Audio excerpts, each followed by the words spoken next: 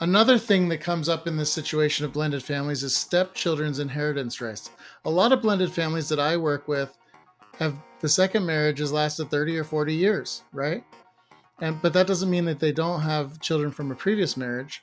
And that also doesn't mean that the kids that are in the second marriage that may have been very young when the couple got together are basically like the stepdad or stepmom's kids, right? So they want to treat them just like everybody else, right? They don't want to differentiate there. It's important to make sure that if that's the case, that we're very specific in saying, well, if they're not your children, if they're stepchildren, if they're not your biological or adopted children, you want to make sure that you're specifically designating things to them or specifically giving them a portion of an estate so that they can actually get an inheritance. You are listening to the Legacy Talk podcast hosted by James A. Jones, attorney at law and founder of Sound Legacy Law, PLLC in Tacoma. Attorney Jones is here to talk about how to best protect your family, assets, and wealth.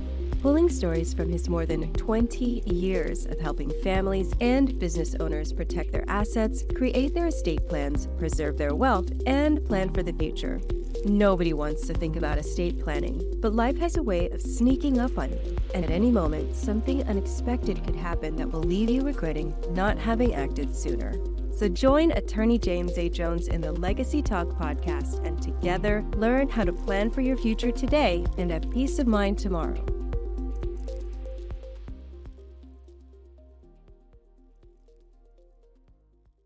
Welcome to Legacy Talk. My name is James Jones. I'm an estate planning and probate attorney from Tacoma, Washington. I've been practicing over 20 years, and my main practice areas are estate planning, probate, and estate administration. On Legacy Talk, we discuss topics surrounding families and estates. Estate planning is often a confusing and complicated topic, so my goal with this podcast is to make it accessible and understandable to those who need it. So if this is something that interests you, I'd appreciate it if you click the subscribe button and like this episode so that you can follow along as we break down the barriers to estate planning. I'm excited to get to today's topic. Today's topic is blended families navigating estate planning with stepchildren and ex-spouses so that you can avoid common mistakes and issues that arise in estate planning due to these issues. So on today's show, we're talking about blended families navigating estate planning with stepchildren and ex-spouses. So let's get to it. Unfortunately, we live in a society where divorce is a common occurrence. It becomes a common issue with estate planning as well, right? So we look to address this continuing topic when we set up estate plans with my clients. Issues with second marriages, stepchildren, and ex-spouses can really complicate a plan and oftentimes become the most contentious cases where an estate is administered. One thing that's consistent in estate cases is the idea of outsiders. Outsiders in this context are stepchildren, older children from a previous relationship where there's younger children from a new relationship, and ex-spouses, to name a few. When these potential issues are not adequately prepared for and planned for, it's not great for families and often leads to litigation. So today we're going to be discussing some things to consider and look out for when making these plans when these are issues that surround your estate, okay? So the first thing that we want to talk about in these mixed families or blended family issues is that there might be inheritance disputes. There's often conflicts between stepchildren and biological children regarding the distribution of assets in the estate. The first thing that's something to do in this regard or to prevent this is to have clear communication in the family, those well-drafted, specifically drafted estate planning documents that are crucial to alleviate these risks, okay, and these disputes. Complex family structures often require careful consideration where everyone's needs are addressed, okay? And addressing these concerns can prevent these conflicts down the line. So when you have a couple kids from a previous marriage and you're in a new relationship, we want to talk about these issues with our family, right? We want to talk about this with the older kids and the younger kids. We don't want to make each other outlaws. So that's some things to consider there. The next thing to consider is rights of ex-spouses, okay? In the absence of properly executed legal documents, ex-spouses may have a claim against the decedent's estate, okay? We want to clearly define wishes of ourselves, right? With regard to what happens with our ex-spouse. And this is also true of spouses where we're separated. And we'll get into that a little bit later in this podcast. But we want to make sure that if you're divorced, take a look at this stuff. Okay. Another thing that comes up in this situation of blended families is stepchildren's inheritance rights. A lot of blended families that I work with have the second marriage has lasted 30 or 40 years, right? But that doesn't mean that they don't have children from a previous marriage. And that also doesn't mean that the kids that are in the second marriage that may have been very young when the couple got together are basically like the stepdad or stepmom's kids, right? So they want to treat them just like everybody else, right? They don't want to differentiate there. It's important to make sure that if that's the case, that we're very specific in saying, well, if they're not your children, if they're stepchildren, if they're not your biological or adopted children, you want to make sure that you're specifically designating things to them or specifically giving them a portion of an estate so that they can actually get an inheritance. The rights of stepchildren in Washington, at least, are not automatic. They're not like normal biological children or adopted children. They're different. And they're not treated as your children at all if they're not your children. Okay. So we want to specifically address what they would get. If we want to treat them in a certain way, we want to spell it out. Another thing to consider in a second marriage type situation is prenuptial agreements. So prenuptial agreements are good for a couple things. When you're getting into a second marriage, oftentimes you'll get a prenuptial agreement if there's significant assets, or if you want to keep things separate, which is very common.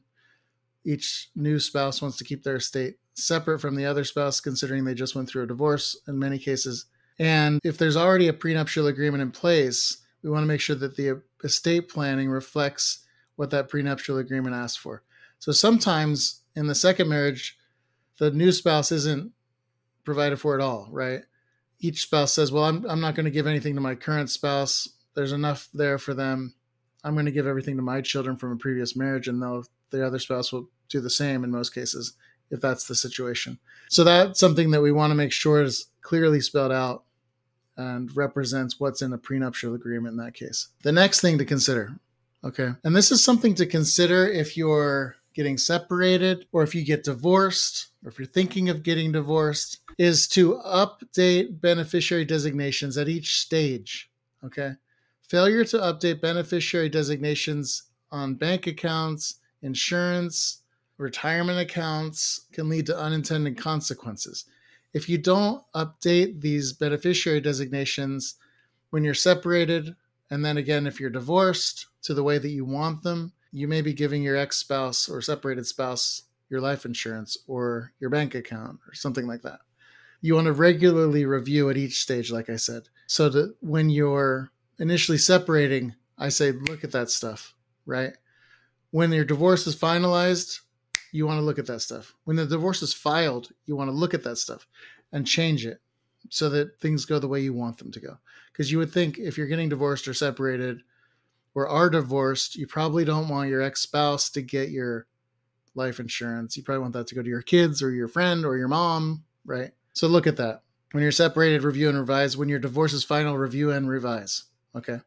The next thing to look at is guardianship issues and custody issues, right? If you're divorced, you want to make sure that you still provide guardianship info. The divorced spouse typically retains parental rights in the majority of cases, but that doesn't mean that you don't want to or don't have to put a guardian in because something could happen to both of you, right? So typically, if it's a spouse that's divorced spouse, the parent of the child usually has first rights if something happens to the other parent, regardless of custody, usually. But we want to make sure that there's an alternate there just in case. Okay, so that's something that's still important to consider. And clarity there is important because we don't want the court to be the one that determines that. Okay.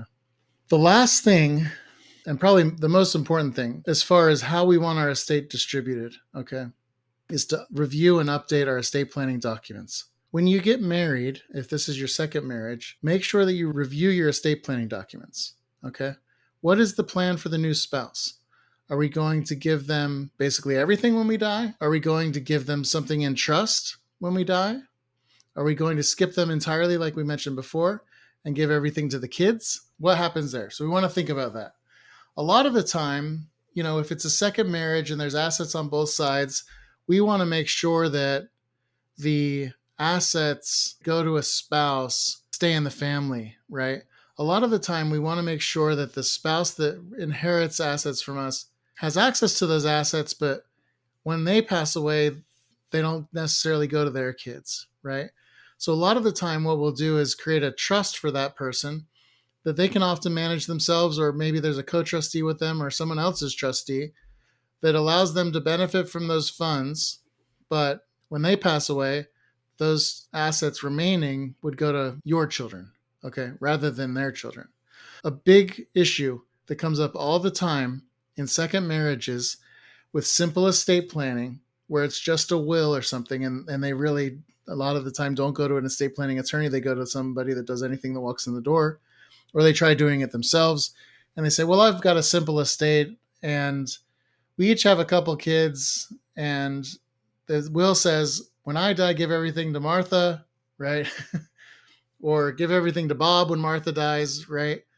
And so what that means is when Martha dies, Bob often changes his will and takes Martha's kids out, okay? And that might just be a natural thing because they're not thinking about it at that point. Maybe their kids say, well, Mom, why are you giving, or Dad, why are you giving Martha's kids all this money? They got money when she died, or they'll get money from their dad, right? A lot of the time, you want to make sure that if you want to make sure that your kids get your part of the estate, that money is put in trust and managed for the benefit of the surviving spouse. But we don't want to make it so that they can use all that money or ultimately determine where the rest of it goes when they pass. Okay, we want to make sure that's something that is unchangeable. It's an irrevocable trust.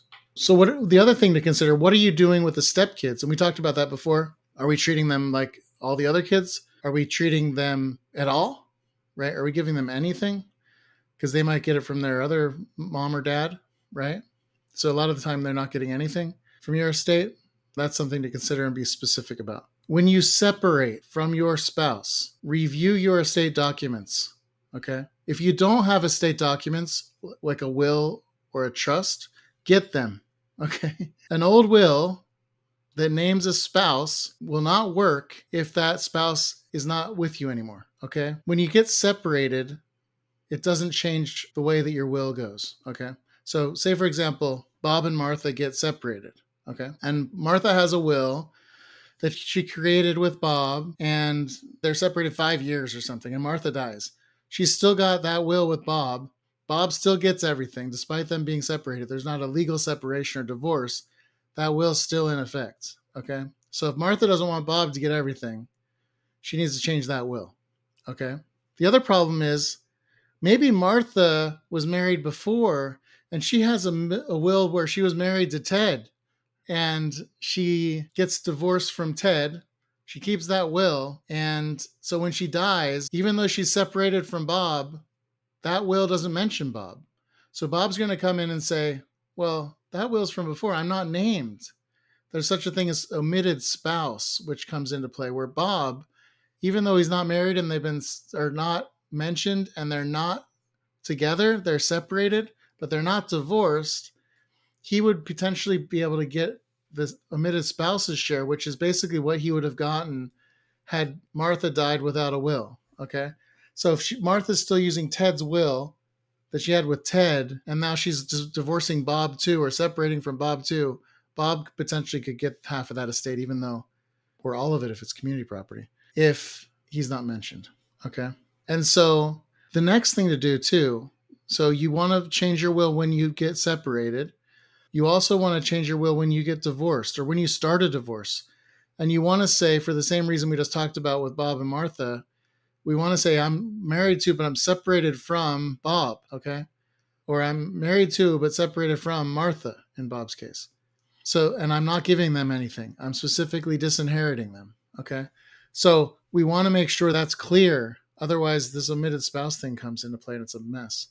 If you're in a divorce proceeding, you want to also change your documents. So if you're separated, getting separated, change your will. If you're starting a divorce, change your will, okay? If that's what you want to do. If you want your spouse, your soon-to-be ex-spouse, to not get anything, change those documents, okay? Here's a story. We're at story time. I've got a bunch of clients, right? It's very common to talk about that scenario where Bob and Martha were married. Martha dies, and Bob changes the will. He gets everything, of course, outright and free of trust, no restrictions. He changes the will to go to all of his kids, nothing to Martha's kids, or vice versa, right? That's very common. And even in the most simple estates, maybe it's a few $100,000, which is not a massive estate, but it's still money, right? It's still something. Even in simple estates, the solution to that problem is usually a trust, right? To hold the surviving spouse's share until they pass, and then the remainder can go to the surviving kids from a previous marriage or relationship. We want to make sure that is something that doesn't happen, right? We don't want to have money go away from our kids from our new spouse, right? We want to have some control there. Okay.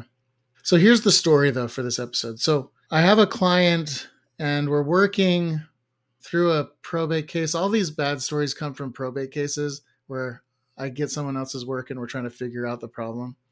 Janine died. The deceased person is named Janine for these purposes. She had a will, like the previous thing that we talked about, from a previous marriage.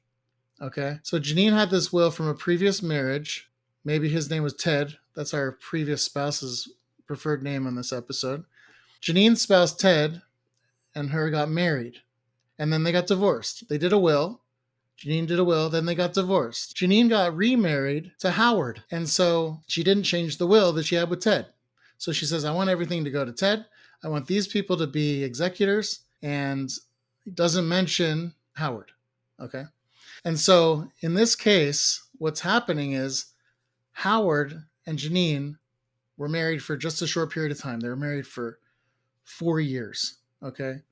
Before she died, they were married for 4 years. They lived or were in this marriage technically for a very short time, about 2 years.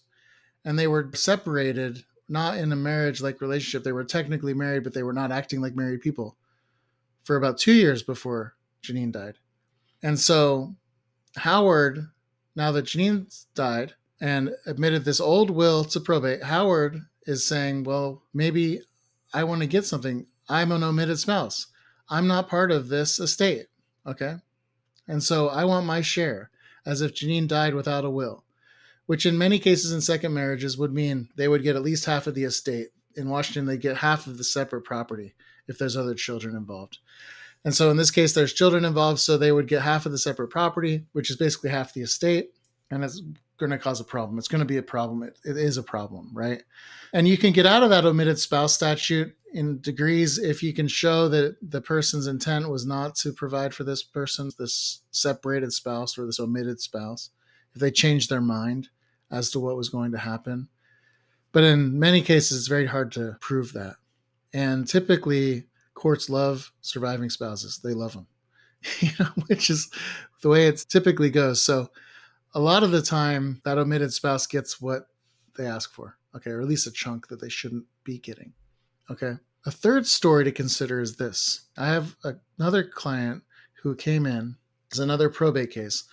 The deceased person was a woman who'd been married multiple times. She was in her fourth divorce when she died. She was separated from her husband. They had filed for divorce, but before the divorce was final, she passed away. And so she did not have a will. And so this was an intestate estate. So the state says how things are going. So that typically says, if I'm a married person, 100% of my community property would go to the surviving spouse.